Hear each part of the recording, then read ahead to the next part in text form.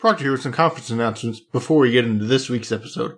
First up, Euroclosure is coming up in Bratislava, Slovakia on October 25th and 26th. Euroclosure offers a great mix of experienced closurists and new adopters, and everyone can find something to suit their needs. Visit euroclosure.org to find out more, register, or sign up for their mailing list. The 2016 edition of Scala.io is coming up. This year's edition will take place in Lyon, France on the 27th and 28th of October. Scala.io is a non-profit, community-driven conference with a strong sharing spirit. With 5 different tracks, any functional geek will find something interesting, from beginner to advanced user. General functional programming subjects and other languages will be present as well. The regular tickets are available for €100. Visit Scala.io for more information and to register. And CodeMesh is coming up again, taking place the 3rd and 4th of November, with tutorials on the 2nd of November. Visit codemesh.io to register and get a 10% discount on the conference when you use the code FunctionalGeekery10. Most of the speakers have been announced, and this year's lineup looks really solid, so do check it out. Scala Wave is coming up on the 25th and 26th of November in Gdańsk, Poland. With keynote speaker Roland Kuhn, 1 day of workshops, and 3 presentation packages, Scala Wave is created to build a network of Scala enthusiasts and experts in the area of the Baltic Sea region and beyond. Visit www.scalawave.io to find out more and to sign up for the newsletter for updates. Destination Code, a new unconference starting in Utah, is having its inaugural event this December. The unconf brings energetic and seasoned mentors to the mountain village of Summit Powder Mountain for sessions and workshops worked into the day between ski sessions, farm-to-table meals, and an inspiring getaway. Visit www.destination.codes to find out more. And the 2016 ClojureCons will be taking place in Austin, Texas on December 1st through the 3rd. ClojureCons is the original conference for Clojure and its community. Founded in 2010, the conference is the premier place for developers from all around the world to gather and learn about what is happening in the language, the community, and with the organizations using Clojure. Visit 2016.clojure-cons.org for more information and to register.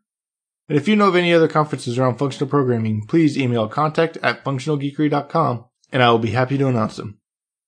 Lastly, if you're enjoying Functional Geekery, please help spread the word.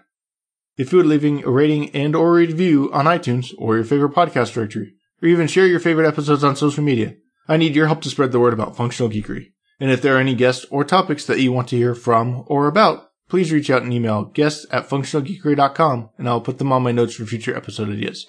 Thank you for listening and for all your support. Welcome to Functional Geekery. I am your host, Proctor, and this week with us we have Hardy Jones. Hardy, would you mind telling everyone a little bit about yourself? My name's Hardy. I'm an engineer at NoRed Inc.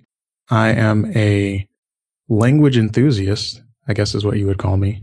I love all kinds of languages, whether natural or formal languages. The current ones that I'm really interested in are Haskell and PureScript and Idris. And you came onto the radar via Brian Wansdorf, and he mentioned you in his episode, I believe, and as well when he started tweeting about Magic Read Along, which you are also involved with, which is the two of you kind of going back and forth, various topics, but a lot of functional programming related stuff as well. And just hearing your enthusiasm, as you said, for being a language enthusiast about just some of the other stuff you're doing around those languages and other languages and folding these ideas back in, I wanted to get you on and start talking about what you found about all these different languages. So I guess let's just start with, how did you get into software, and then how did you start to discover some of these languages with functional programming that you're now excited about? Yeah, sure. So how did I get into software? I was a super technician for like 5 or 6 years, and I didn't want to continue doing manual labor for the rest of my life. So I decided to go back to school and learn computer science. So just one day I just did it, just moved over and went back to school.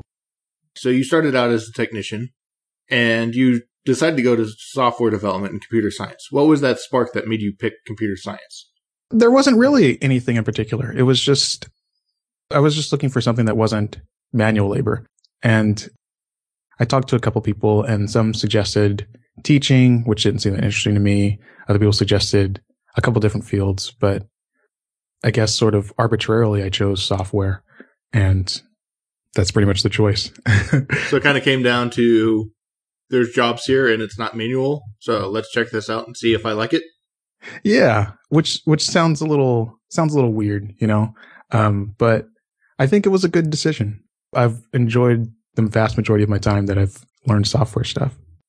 And if you take a computer science degree, depending on where you take it from, sometimes it's here's Java or here's C++, and we're going to very much teach you what industry theoretically needs with some mathematical background to some extent to understand things like algorithms and maybe databases and some of the preliminary background of that.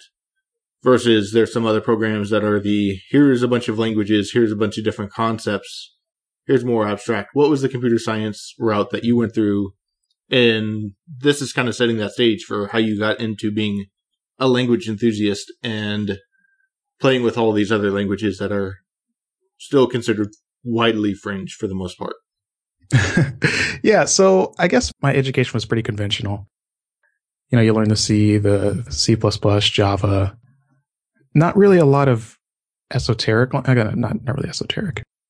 In university, I wouldn't say I learned in university, but let me try to give it a more chronological take. I first started learning originally Python, and I learned it through the book, Zed Shaw's book, Learn Python the Hard Way. And this was a really good book because it sort of pushed you to just do something rather than sort of getting stuck on how do I do this thing? I got to learn this one part, and then I got to learn this other part, and then I got to learn this other part. It was more like, here's a thing and just do it.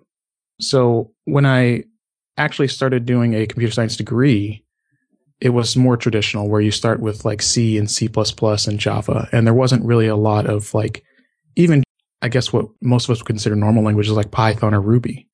It was still sort of years behind what the current state of the art is. And so during this time, I was learning other languages here and there. I stopped off at Haskell for a little bit, but I didn't really see the benefit of Haskell at the time.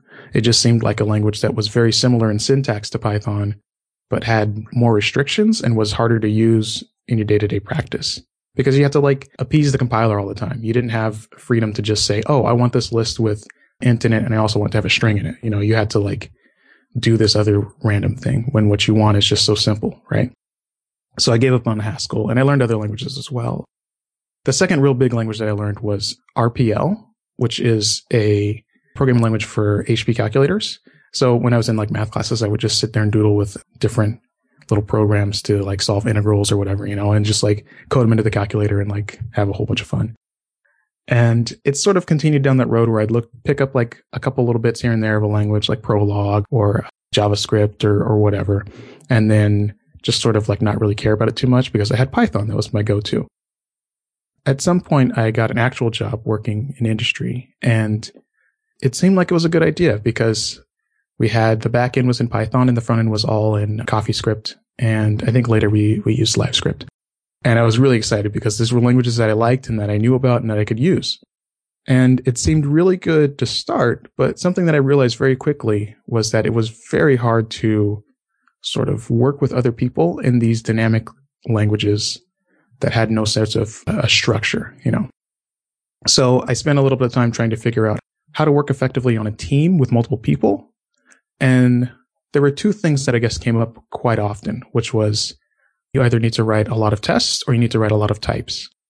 And it seemed like at the time it was very dichotomic. Is that a word? I don't know. It seemed very like there was this either or situation where you either were writing tests or you either were writing types. And I think on the whole, we sort of realized that that's not true. Maybe some people don't believe that, but you kind of need both, right? Because sometimes writing types are prohibitively expensive and sometimes writing tests are prohibitively expensive. So I tended to sway towards the type side anyway. And I started learning more about types. And then I took a second look at Haskell and I tried to learn it more in depth. And I said, oh gosh, this is so hard because da-da-da-da. And I was reading Learn You a Haskell, which I don't think is a really good book for a first-time Haskeller. I think there's much better books out there. But a second go at Haskell didn't get me anywhere. And then I looked at like Java and I can't remember which other languages, but a couple other type languages trying to figure out this stuff. And then I took 1/3 look at Haskell and I picked up the book Haskell, The Craft of Functional Programming by Simon Thompson. And that book is amazing. If someone's looking to learn Haskell and they have been frustrated with what's going on, like how the community is and like how they can't really learn very easily, I would say pick up that book because it's much more focused on learning functional programming than it is on learning Haskell, I would say. And it provides a lot of good patterns to start picking up when you want to actually learn functional programming. So when I started going through that book, lots of things started to make a lot more sense. And I could start to understand Haskell programs, and I could start to see the benefit of having like a type system and a compiler and something that was making sure that what you were doing and what your neighbor was doing would line up. So that was when it finally started to click for me that this Haskell thing is a pretty good language to go with. And ever since then, it's just been going down the Haskell hole, following the languages and learning different type things and learning new languages as well, like PureScript and Idris and whatnot. And yeah, that's pretty much the path in a nutshell. And for all your experience, and you mentioned over and over, I picked up this language, tried it, checked it out, saw what it was. Considering you came in not necessarily super excited about computer science, but just picked it because it sounded like there was the job, what was that spark about once you actually got in that made you become the language enthusiast that said, I want to go find out about all these languages instead of just stick to the curriculum and make it through and then go find the job? What do you remember what that spark was that said, well, there's something here, there's something I enjoy that makes me want to go check out these languages? Because you said you didn't just stick to the common ones. You went out and ventured into the more, and you kind of alluded to esoteric without being esoteric, but when you talk about mainstream programming languages and you look at some of the top-ranked stuff, Lisp is still pretty esoteric. Prolog is even more so. But you're picking up all this stuff. What was that click that said, I want to go and just dive deep and figure out a bunch of these languages and see what's out there? Yeah, I actually do remember. I don't remember like the specific date and time and like what I was thinking, but I do remember that at some point, learning a different programming language reminded me of learning a natural language, which is something that I don't think I was completely aware that I really enjoyed doing throughout most of my life, but it was something that I sort of did without recognizing it.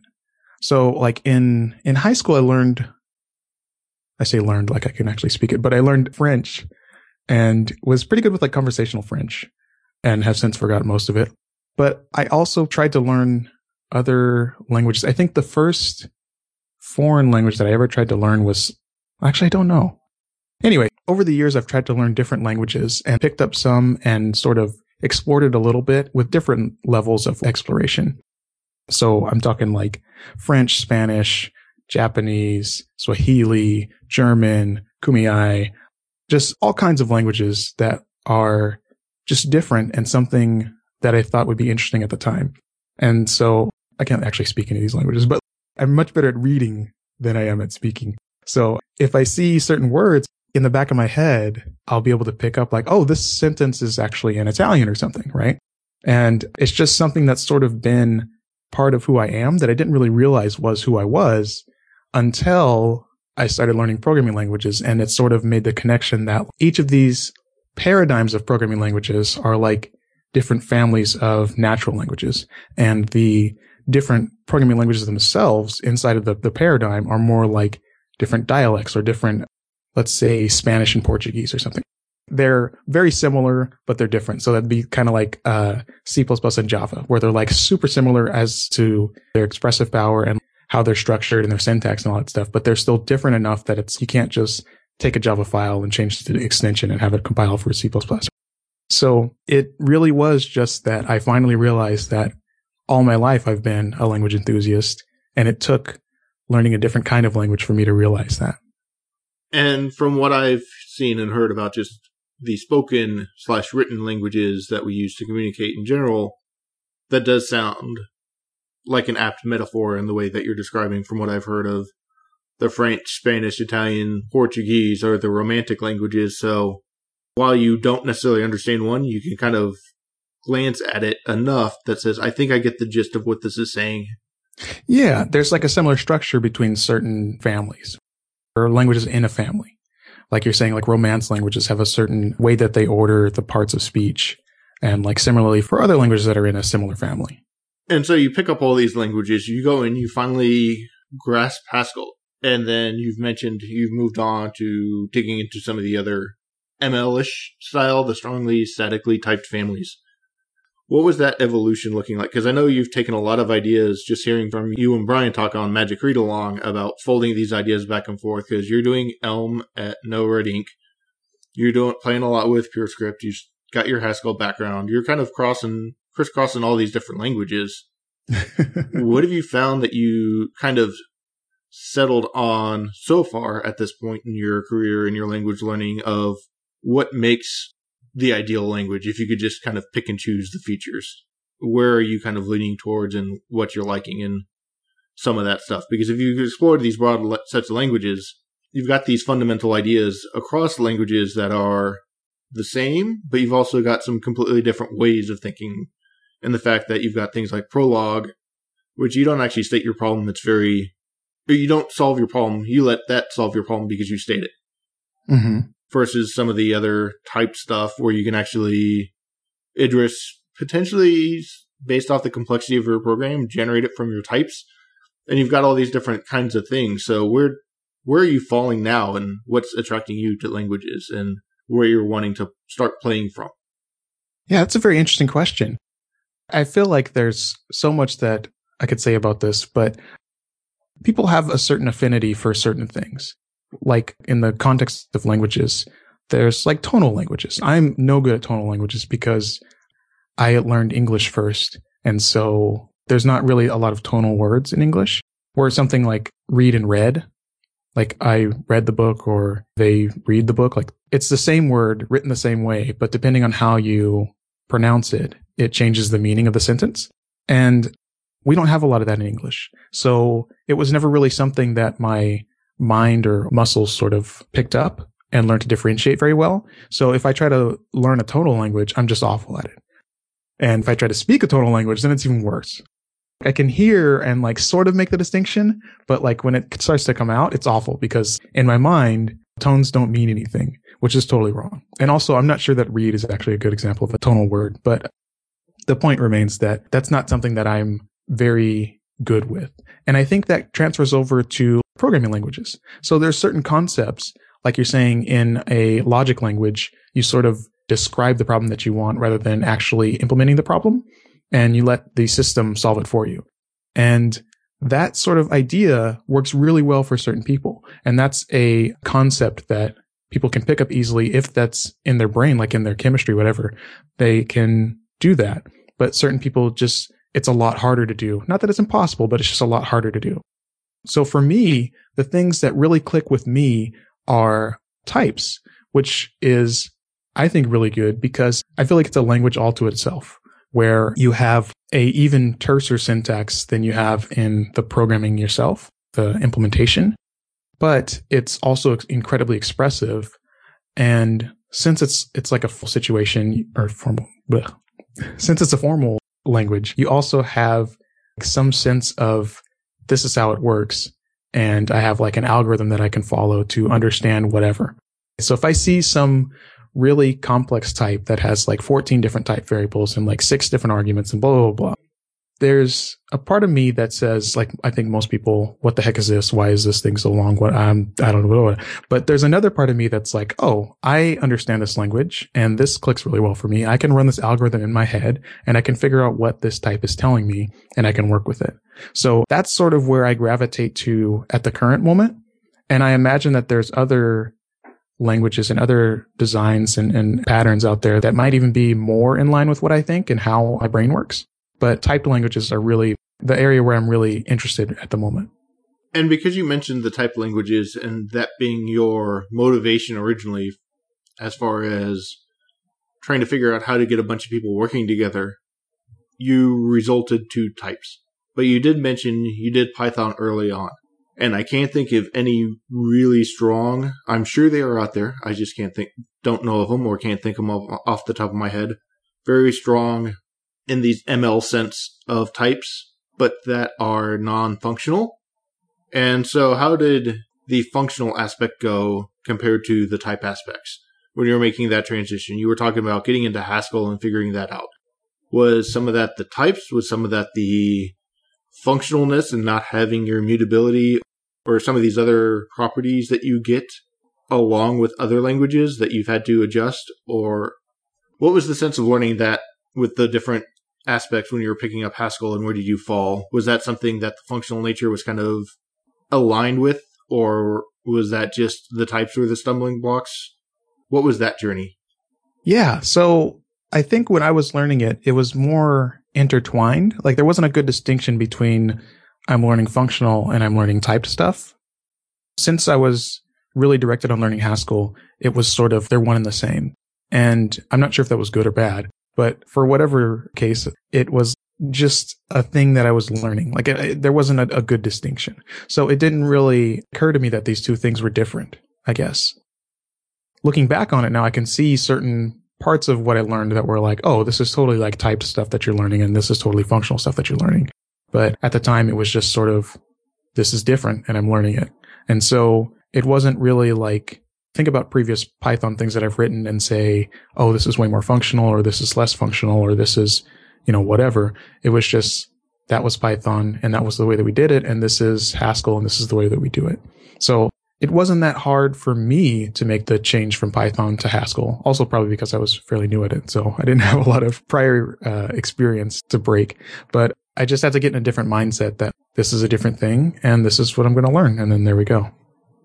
And the reason I start asking that is because I know you've also mentioned you've dug into Elixir a little bit, and just being a programming language enthusiast, as you've also had a little bit of the experience of the more dynamic functional languages to some extent.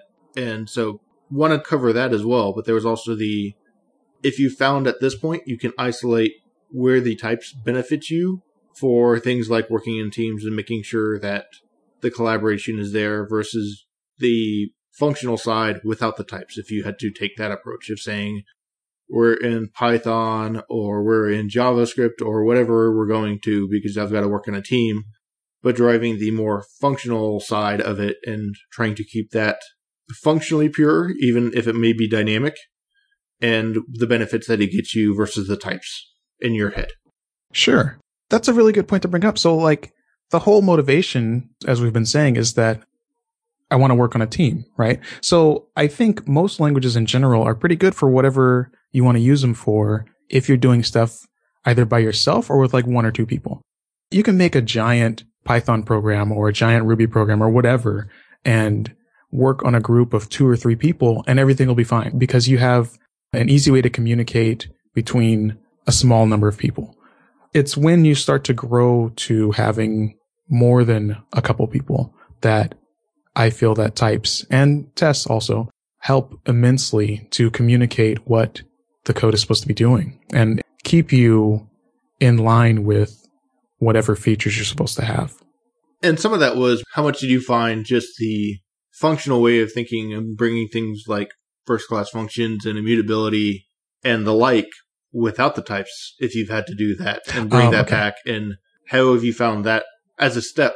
Because you've got type systems that are more like the Java and C# where they're not super strongly typed like the MLs, but there are some types around it versus, sorry, I don't want to use some types because that has a different meaning when you're talking to the MLers. There are types, whether or not they go the full fledge of being able to get to some types and union types and all that kind of stuff. But you have types in a Java or a C# or even a C++. But where's that balance of bringing in the functional ideas, treating mutability as a first-class citizen, creating functions that can pass in functions to be able to get you things like your maps and reduces and other higher-order functions? Have you had much experience there? Or JavaScript? Because you don't have your types necessarily. You get a lot of this weird coercion. If you aren't careful, you can take advantage of that power. But where is that balance? Have you had that experience with that balance between the typed languages that are functional and then just the other functional languages that might not be typed? Yeah, so there's this big move in JavaScript land to do more things functional. And I've sort of been a part of that. I was working at a place where we were doing nothing but plain JavaScript. And at this point, I was like full-on Haskell, pure script guy, right? So I would still write JavaScript in a purely functional way.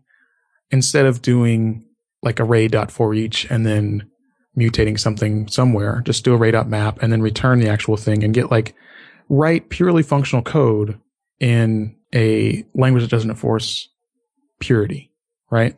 So that is fairly easy to do in a small scale, but when you get to a larger scale, it's really easy to just do like X++ or something, something where you're like mutating something that is going to affect other parts of the code base. And it's harder to stay honest, I guess, is the thing I'm trying to say. So it's not bad necessarily, and it doesn't mean that you have to write everything as pure as you can. But if you try to do purely functional programming in a language that doesn't enforce the purity, it will bite you. It's just a matter of when it'll bite you and how hard it'll bite you. So sometimes it might not be that big of an issue, and you can just do impure things and get away with it. And if you have a problem, it might not be that bad. Maybe you have a specific case where it would take like 3 extra files to do this thing in a pure fashion, or like a bunch of extra modules to do this in a pure fashion in JavaScript. But you could do it in pure, and it's in a part of the code base where you rarely touch that and your users rarely get there. And so if the program blows up, it's not that big of a deal, right? So in that case, you can use impure things just because from a business perspective, it doesn't make sense to spend the extra time and money and effort to make it pure. There's a trade-off, I guess. I'm kind of rambling here. So it's harder, let me say, to use a purely functional approach in a language that doesn't enforce purity, but that doesn't mean it's impossible, and it doesn't mean it's not worth the effort, because even if the language doesn't enforce purity, you can still, I guess, sleep easier at night when you know that some random thing isn't going to blow up the program that you just wrote, or somebody's not going to mutate your object that you just spent 10 hours trying to figure out. So there's trade-offs. And that was kind of driving towards it, because that's what I found was it gets you a step there, and I haven't done a lot with the pure scripts and MLs, although they are on my list at some point. But even moving towards the making it more pure when you can, whether it's playing through the experience of things like Clojure or Erlang or some of these others, where you start to recognize the benefits and you start to eliminate some of the classes of mistakes. You're not eliminating all of them, but you are still relying on discipline. And I didn't know how much that was driving you versus if you were given a type system without necessarily the functional side. And maybe that's more of an OCaml, where you can still do impure and OO style stuff from my understanding, but still have a good type system where that falls on your list of languages and trade-offs that you make from playing with a bunch of other languages. Yeah, so I guess it all depends on what you value when you're working. For me, I'm very lazy and I don't like to think a lot. So if I can get a type checker to actually say where I'm doing wrong and doing right, then that's great for me, because that's just something that I value. I value my time not working more than I value my time working. And that sounds, maybe that's not the right way to say it, because I love my job. Don't get me wrong, but it depends on what you value. So I value not spending a lot of time thinking about the problem and just completing the problem. And so that's something that a type checker can allow me to do easily, or more easily, because it can tell me when I've made like a silly mistake here or there. And it can also sort of guide me in the direction of, here's how you solve the problem. And there's only 3 or 4 ways to do this, so you don't have to think too hard. Or there might just be one way to do it, and it'll tell you when you strayed from that path and point you exactly in that direction. So to me, that's very important. And that's something that I find very interesting, but also very useful in day-to-day work. When you're working with other people, I also find that super helpful, because you can change some part of what you're working on, and you can know that you're not going to affect the person next door to you that's also working in a similar area. Or you can realize that you have a bug somewhere and change a part of the program and force the person next to you to make the change so that the bug is gone. And I feel like having types and a compiler behind your back helps that immensely. But like we've been saying, it's a trade-off, right? So if you have a group of people that you're working with where you're really good at communicating through English and through maybe written documentation that this is the way that things work, and you have a system around it, then there's probably not much. You probably would get less benefit from moving to a statically typed, strongly typed language than you would from just improving your process more. But I think in my experience, it's been that that's very rarely the case. And it's much more likely that there are implicit ideas and implicit knowledge that this is the way it works. And it's very easy to stray from that knowledge without also breaking other things. And there's nothing really checking you other than like maybe a tester or QA, or in the worst case, your users when they say, well, we've lost this feature. What happened here? And that makes sense. And again, it was trying to see, with everything being trade-offs, how you find those trade-offs and what you would kind of give up first. And so it sounds like types are your last resort that you would want to give up in a language. Yeah. I mean, there's so much more that helps less than I think types help. And there's a lot that you can do with types, even with, I know people like to rag on Java for having a bad type system, but it's actually not that bad. There's a lot that you can do in a Java type system that helps you in an easier fashion than you could do with writing a whole bunch of tests. But that's not something that everybody needs to make the trade-off on. But I would personally make the trade-off to say, give me types before giving me something else. And this leads into, you're at NoWrite Inc. You're working on Elm because that's one of their foundations. And I had Tessa and Richard on as a past episode talking about their use of moving stuff towards Elm from even a JavaScript and React. But I know they also the Ruby backend. There's looking at a little bit of Elixir. And from what I've heard, there is kind of a front end backend, but there's a little bit more fluidity of, well, if we need people will hop over. And again, on Magic Read Along, or as you said, maybe it's Magic Read Along since it's past tense. But it was a previous episode. I don't know if that's how it works, but that's awesome. But you mentioned that you were digging into Elixir some. And so you've got this strong front end. You've got the little bit of Java interop, but then you've also kind of hit some of the back end stuff a little bit just to at least play with it. I want to dig in a little bit about some of those trade-offs, because even then, between Elm, you've got Elm's mindset versus PureScript's mindset versus some of the stuff that you're folding in from Haskell into each of those, and then you're also checking Idris. What are some of the balances you found between these languages you're kind of in and out on in a relatively daily basis? And what are some of those ideas that you like from each of those languages and you try and fold in? Because I believe you even said you were trying to pull in some of the kind of monad stuff back into Elixir just to play with it and see what it might take to be able to have some of those operations. So can you just dig in a little bit and just kind of, I guess, give an overview of what you found across all those languages and where some of the stuff is nice that you wish was there? And we've already kind of covered some of the limiting factors of things like Elixir where you want more types. And while there is some gradual typing work being done coming from Erlang, it's not the strong types you have. So I just kind of want to let you loose and just give a rundown of some of the different languages and differences you find in those philosophies and the stuff you're kind of hopping in and out of in a relatively regular basis nowadays. Sure. So like you mentioned, our backend is primarily Ruby. It's like a big Rails application. And the thing that I've realized is that you can't really, so there's two things that I realized. First, I realized that I dislike Rails with a passion. Never mind. Yeah. So I don't like Rails. And I think the reason that I don't like it is because it has a lot of features that seem to have been added in a less principled way than is ideal. And that doesn't mean that it's a bad piece of software or anything. I don't believe that at all. I think it's a great piece of software, but it's not the software that I would like to use on a day-to-day basis. It's great if you're like a small company, if you're a couple developers and you're trying to get something off the ground. I mean, it's like awesome because you can throw together, there's the DHH thing where you throw together a blog in like 5 minutes or whatever, right? But you have that sort of power to just throw up a small site, let it grow a little bit and like keep adding features for a very small amount of work. So like it's great for that, right? But I think at some point you sort of get to outgrowing Rails and what it's for, because it seems like it was made for a specific purpose and it solves that purpose so well. But when you start to move beyond that purpose, it starts to fight with you a little bit.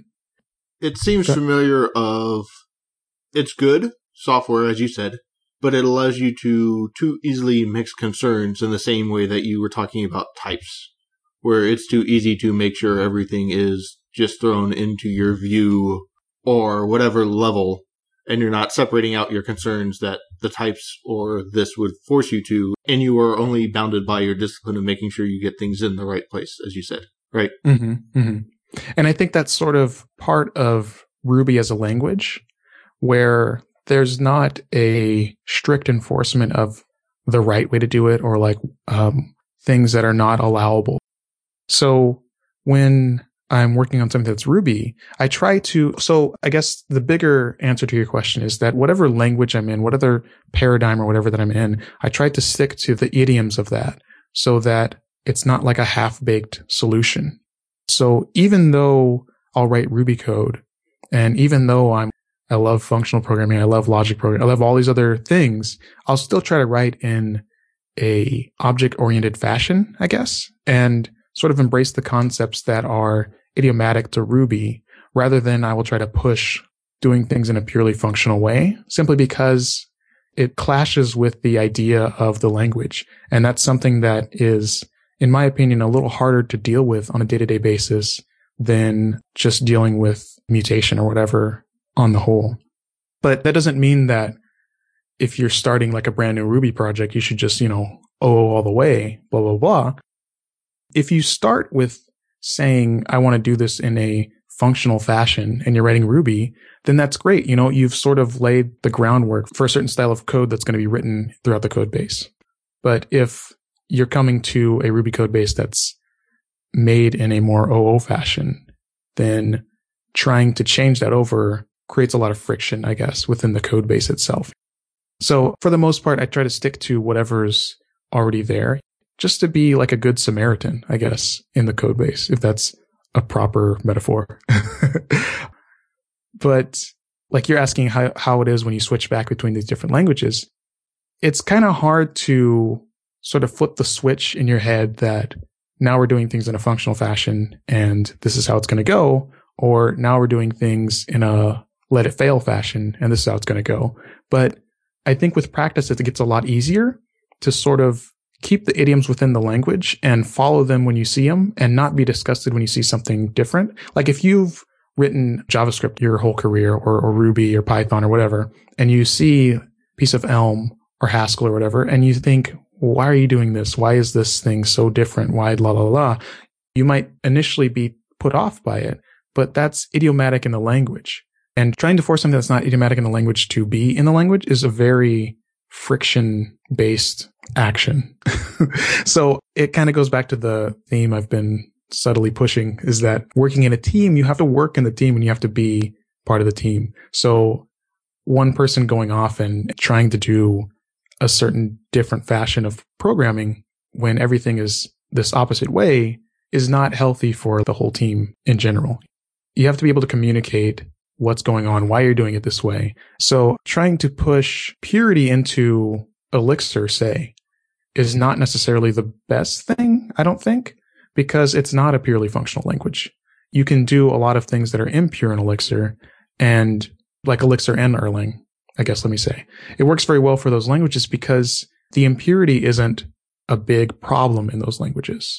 In fact, it's the main reason why those languages are popular. When you send a message to an actor, that's a core part of the language, but that's also a very impure action. But that doesn't mean that you should not send messages to actors ever. If you did, then you'd be, I don't know what kind of Elixir or Erlang you'd be writing, but it wouldn't be OTP, right? And that's like the main benefit of having those languages. So there's certain things that you can do. Let me say this. You don't need to also throw the baby out with the bathwater, right? You don't have to say, I'm an Elixir, so I'm not going to do anything pure ever. I'm just going to try to mutate as much stuff as I can. But designing or interfacing with other Elixir programs and interfacing with other code that's already been written, it doesn't mean that you need to say, okay, now we're going to do everything pure, and this is just how it's going to be. And with part of that is there's that team aspect, but I know you also go off and play on your own for the languages, and being the language enthusiast, you've also just tried to see how these other ideas fold in.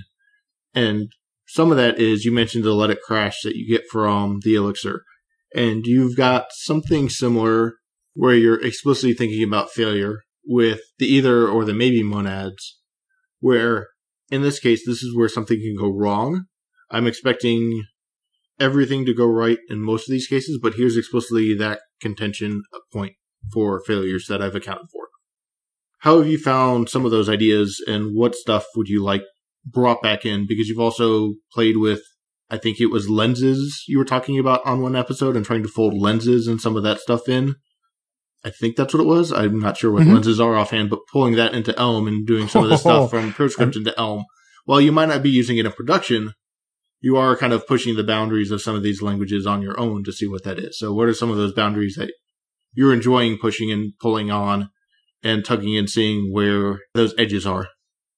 I mean, you mentioned lenses. You want to talk lenses? We can talk lenses, all right? I mean, but there's not enough time in the rest of this episode to talk lenses. But so you asked a couple questions there that were really interesting, and I think I forgot the first one or two, but you mentioned something about using either or whatever. So that's a really good example of doing something idiomatically, where in Haskell, since it's a pure language, the idea is to, like you're saying, move the effects from being something that you can't actually track in the types to being something that you can track in the types. And so rather than just doing like a throw in the middle of a function when you're done, or when you want to escape from it or whatever, you instead return a value that encapsulates your effect that you want there. And so at first it sounds a little weird to say that you want to encode a exception into your types.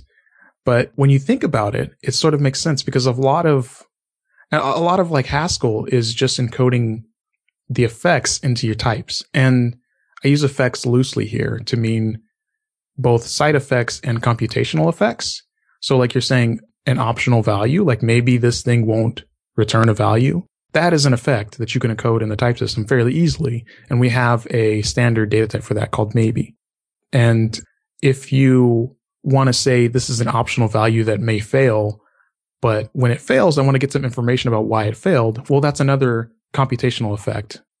Or I guess it's a side effect turned into a computational effect that has a type that we have commonly decided on, I guess, called either. And, you know, you're saying that either you have a value or you have this other thing, right? But that doesn't, I feel like I'm not doing justice to either and maybe here by just saying that they encode effects and just saying that they encode exceptions or whatever, because that's not the whole story, but that's a very common case for them.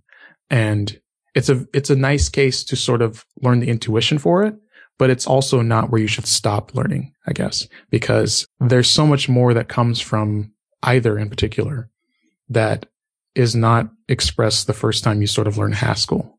And it's a very interesting data type just by itself. And then you asked something else towards the end that I thought was really interesting, but I forgot what that was as well. Well, and some of that was, and I think that other one I asked towards the end was the pushing the boundaries between these languages as you go off on your own. That's what I brought up lenses for, was I think you were trying to get lenses into Elm and see how that folded in, and some of those lessons you've taken across boundaries. And maybe if we can, without taking up a whole nother episode, and maybe we'll have to get you on to give a whole episode to explain lenses for those of us who are unfamiliar. But do you want to, maybe we start with what are lenses at a high level, and then just some of those stuff about how you're pulling in and pushing the boundaries of some of these other languages across the ideas you've pulled in. Whether it's the let it crash model from Erlang, or that maybe either concept in the Haskell, or whatever it is, where you're like, there's some good ideas here that can be twisted a little bit, but still hit the fundamental principle of what it's trying to establish, and apply those ideas across languages on your own as you play with them. Sure.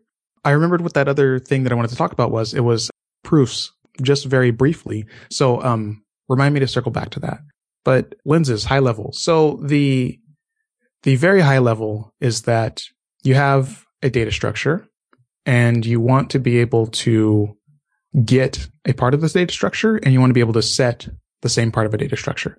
So that's basically what a lens is. It's an encapsulation of that idea, where you have one function that pulls out a piece of a whole data structure, and you have another function that takes a new value and sets it in that data structure. Of course, when you're in a language with immutability as its core, you don't actually mutate anything. You just return a brand new value, but the idea remains the same. So that's like the really high level of lenses. And depending on how you formulate a lens, there are some really interesting things that come out of that. One interesting thing that comes out of it is based on your formulation, you can make it so that rather than taking just a piece of the structure, you take the whole structure and interpret it in a slightly different way. So like, let's say you had a data type for units of measurement and your base data type was millimeters. Well, you could have a lens that would view some millimeter value as centimeters. And that would mean that you could get the value in centimeters, and you could also set the value in centimeters. So that leads you to a whole rabbit hole of new things to explore. And that's a very interesting take on it. But then there's another really interesting aspect to lenses where if you formulate it properly, you can sort of flip things just slightly and encode the idea of a lens, I guess, for a sum type like you've mentioned before. So like a lens is very producty or recordy or whatever, where you have for sure a structure with certain values and you for sure can get a value and you for sure can set a value. So a prism operates on sum types where you might have a value or you might not have a value, and you can maybe get that value and maybe set that value, or you just can't. So depending on how you formulate your lens, you can switch it around just slightly so that now you have this formulation of what's called prisms in the terminology. So it's very interesting, and there's a lot of information on it that's just everywhere. And it seems like every couple of months, somebody comes up with a new formulation that's just amazing. And it's a really interesting space to work in. To continue with the proof part, though. So that's something that I've been trying to bring to Elm kind of slowly, but I would really like to push that a lot more. And it might sound a little scary to say, let's do proofs in Elm, but they're very, when I say proofs, I mean a certain thing. I mean a runtime proof that allows you to encode more information in your types so that it's either impossible or very close to impossible to get the code wrong. And that's something that is a little bit hard to start to learn, but I'd like to make it a lot easier for most people to learn because it's very applicable to a lot of the things that we do. And it's a very useful thing to want to have in a language. And it's a very useful thing for people to know, I believe, that there's ways to prove your program correct at compile time that is not impossible to do, and it's not that expensive to do, I guess, in terms of time or whatever. And so you're folding these ideas, and proofs being one, but since you've had a good PureScript background to some extent and are doing Elm, I've had a very cursory look, and I tried to do a Simon game in Elm one time and could not figure out the side effects for making the lights flash if I wanted to have the computer, the AI, to use that term in quotes, generate a sequence of values and have that play it back to the user. But did a little bit, kind of saw some of the types, and then have done some cursory PureScript just to try and get a feel of what that is. Where is the difference in PureScript versus Elm in your world from having more experience, and where is that balance of what Elm brings to the table versus what PureScript brings to the table for you? And can you give a brief rundown of the difference of those? Because if you're trying to bring provability back into Elm, what do you find is the difference between the two? Because I know Evans also said, we want Elm to be kind of that gateway drug into functional programming, and he's taken out some of the stuff recently with Signals, or moved it to Signals. Can't remember which way it went, to make it more approachable. Sure. That's a great question, because I feel like a lot of people sort of get to that point where they're like, okay, there's 6 or 7 different statically typed functional languages that I could try to use to compile a JavaScript. Like, which one do I use? And I think that question is something that you have to sort of answer by yourself. I don't think it's something that there's like a formula that you can say, okay, I have this, this, and this, so I should use this language. But it's really something that is, I guess, case by case. So, like you're saying, Evan has worked really hard to make Elm a very easy to understand and quick to get up and running and very useful language. And I think he's done an incredible job with that. And PureScript is sort of like a incredibly expressive language that's a little bit harder to get started with, but it has a lot more power, I guess, to do certain things than you have in Elm. That's not to say that Elm will hold you back. I don't think that's the case at all, but it's not to say that Elm is a bad choice and PureScript is a good choice. Like I said, it's a choice that you have to make on a case-by-case basis. So certain things that you can do in PureScript are you have access to higher order types and higher kinded types, and these let you express more invariance in your types so that you have to, or that you get to write less tests, I guess, to ensure that your code is correct. And it also lets you extract away some of the implementation of certain things and remove duplication from certain parts of your code base. But it's not without its own faults, because higher kind of types and higher order types are more complex just by their nature. So you have to learn a little bit more in order to use those effectively. Yeah, so I don't feel like if you just need to write a web app, you just want to put a program up on the screen, whatever, then either language is a great choice. If you have zero experience with types, with compilers, and with functional programming, then I would say Elm is probably the easier choice for you. If you have the mindset that's like, I'm willing to learn anything and I want to just learn something that's really good and that allows me to express a lot of stuff, then PureScript is the best choice for you. The difference in my mind is sort of how easy it is to express a certain idea in either language. And for me personally, having come from Haskell to start with, and then using PureScript in production, and finally using Elm in production, I feel like PureScript is more in line with how I think and how problems make sense in my head, more so than Elm, simply because there are certain things about it that are a little easier for me to understand. Like, so with higher kind of types and higher order types and stuff like that. Those are just something that I understand to a level that makes sense to me. And I've heard rumors of things with Elm on the back end and as far as the roadmap goes.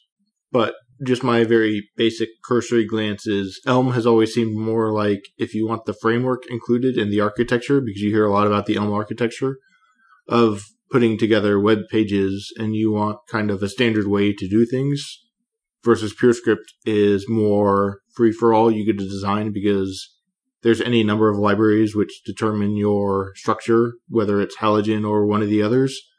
It sounded like there's some of that as the difference, but I wasn't sure about just some of the deeper fundamental language stuff. Sure. So I think another big difference between the two is how easy it is to interface with JavaScript.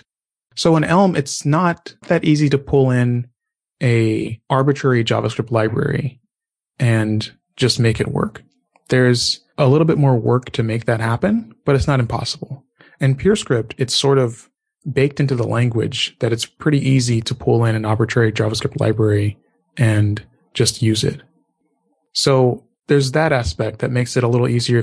If you have a lot of code that you need to interface with that's still in JavaScript, then again, I think this is one point where you would probably choose PureScript over Elm. And that doesn't mean that you have to then start using all the advanced features of PureScript. You can read the Elm guide and write it in PureScript and just use that as your tool for learning, because the Elm guides are amazing. But that doesn't necessarily mean that you can only learn the Elm guide if you're writing Elm. So there are still resources and tools available for you in PureScript. So we're pushing bounds on time, but you've played with a lot. I know there's a lot that excites you just hearing you and Brian, again, back on Magic Read Along, where you've got these topics of interest that come up and get you excited. What haven't we covered that is on your radar that's getting you excited that you think we should at least make mention to the audience and make them aware that says, hey, here's something that's really cool that you've been into recently that we haven't covered yet? The thing that I really wanted to cover was proofs, and just being able to say, it's not this scary thing. It's really useful. It's something that we should be doing. That's really what I wanted to say. And that's really what I think people should sort of take away from this, is that I'm being intentionally vague here because I don't think we have enough time to really go into it, but it's a concept that's sort of simple enough to explain, but it's not really simple enough to start using. But it's a very helpful concept for working on a team and being effective and productive and doing things in a way that just sort of works. So I'm going to break your intentionally being vagueness and ask you to dig a little deeper, because when I hear proofs, there is things like testing and generative testing where I'm just trying to prove some sort of confidence level.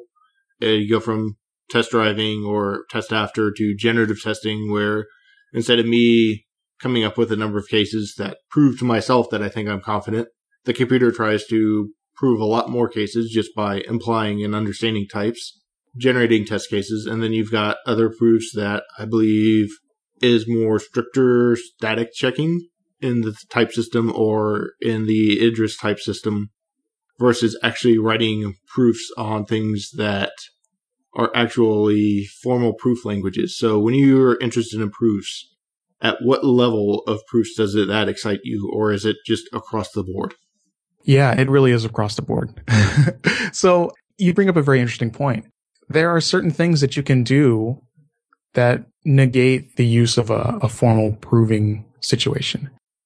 So like if you have a relatively simple function, like say it's bool to bool, there's only 4 implementations of this function. And I'm pretty sure that you can figure out which implementation you've written in the tests through maybe a couple different cases. So in that situation, there's no reason in my mind to bring in a proof library and start using it. But if you have a slightly more complex type where it's like list the string to tuple of something and something else, right? Then it's like, well, there's a lot of stuff you can do with lists. There's a lot of stuff you can do with strings. And depending on what the result value is, there might be a lot of stuff you can do with that. So this is a case where writing the tests might not provide you with enough confidence that you've implemented the right thing. Whereas slapping maybe a couple of different proofs into what you're writing there might make it a little easier. And so it should also be noted that there are times when you can write types that ensure that you have exactly one implementation of the function that you're trying to write. And so in this case, again, proofs don't really help you, but more importantly, tests don't help you at all, because whatever you would test has already been encoded by the type system, and it's checked every single time that you compile the file. So there's no reason to even write a test for this function, which I think to some people might sound like blasphemy, right? But it's a true statement. You know, if your function is A to A, there's exactly one implementation of that, which is identity. If your function is A to B to A, again, one implementation of that. So depending on what types you have in your program, there might only be 1, maybe 2, 3 implementations of that. In the case where there's more than one implementation, it might actually make sense to do a couple tests to prove that you've implemented the program right for what you were expecting. And that's like the best way to do it, right? Is to know what you possibly could be implementing here and then prove that.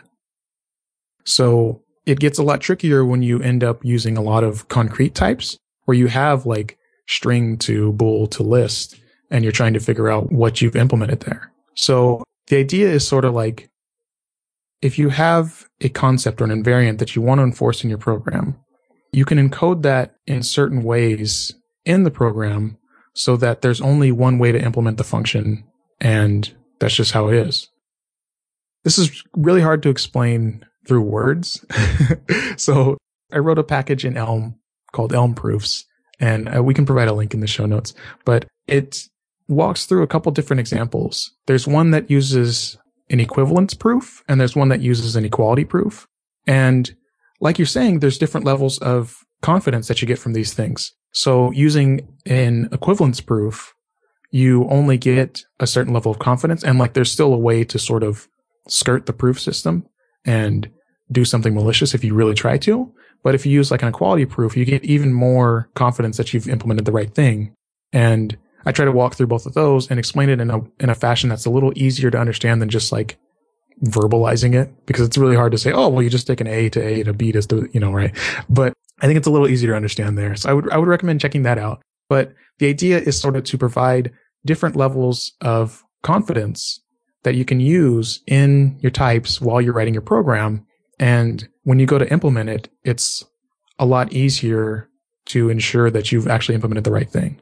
And so I've mentioned briefly that they're runtime proofs, which means that you have to dispatch or use the proof at runtime in order for the program to compile, which seems a little weird. Maybe I'm not expressing that properly, but it comes down to calling like a function on your proof with the value that you want to prove. And then it just works. And this is like the function that you end up calling is identity, basically. So you don't really it doesn't seem like you're doing a whole lot, when you think about what's actually happening here, but you're sort of appeasing the type system to say, hey, this is what I expect. Check to make sure that I'm doing the right thing, and then basically do nothing, because identity as a function, it could be inlined away to not do anything if you had a smart enough compiler. So the idea is to get rid of the proof information at runtime rather than compile time, I guess. And I'll make sure to include that link to the show notes. And I do think that was a good rundown of the various levels of proofs and when you actually take advantage of them. Because you gave a few more examples that I hadn't thought of beyond just knowing that there's different kind of categories of confidence that certain aspects give you. Yeah.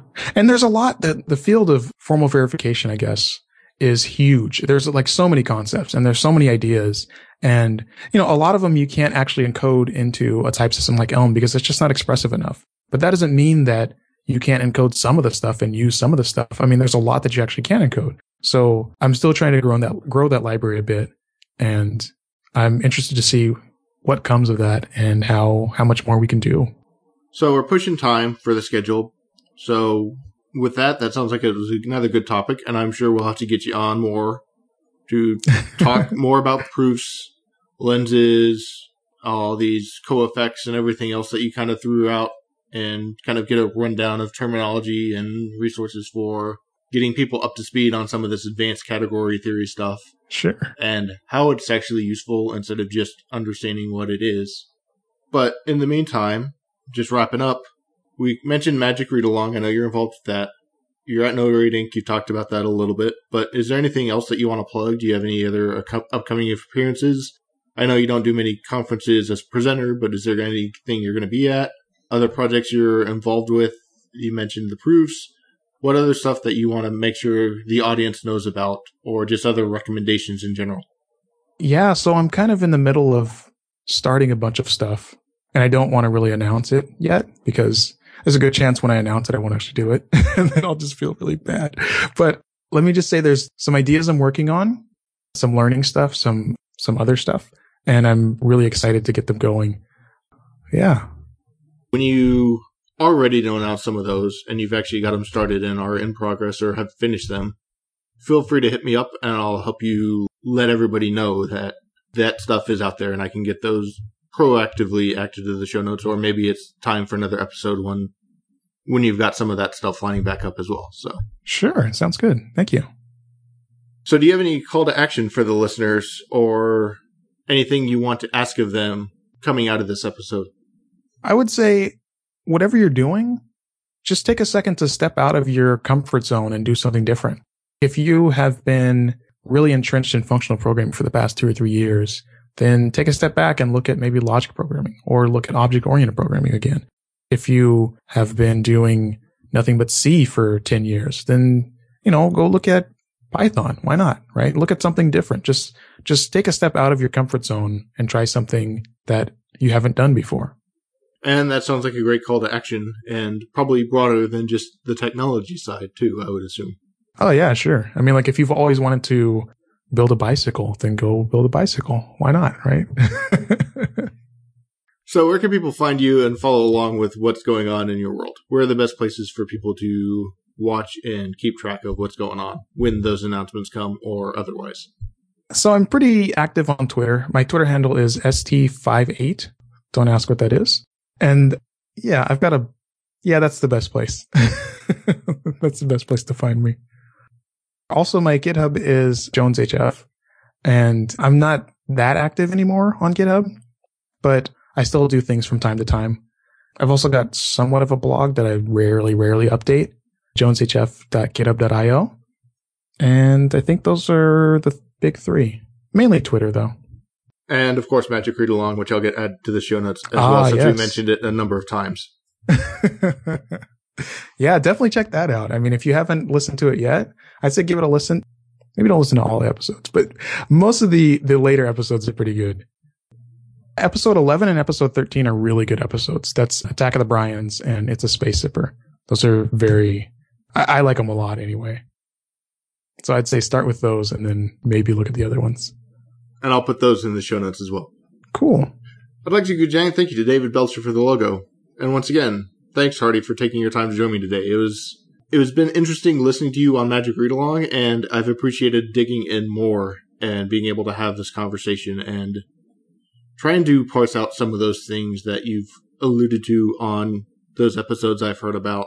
And I'm definitely going to have to get you back on to dig into more of these topics and try and get a better understanding of some of this stuff, because they sound really interesting, but I'm not at the point yet where I've even known where to dig in on some of these stuff and get even the 30,000 foot view, much less the 10, 5, or 500 foot view of some of these topics. And I think you've given a good rundown of some of them so far. So we'll definitely have to get you back on. Let me know if it's sooner than later, and we'll get you back on and have another episode where we can dig in deeper to lenses or proofs or some of these other stuff that's got you really interested at this point. Yeah, sure. Thank you so much for having me. Thank you. Until next time, this has been Functional Geekery.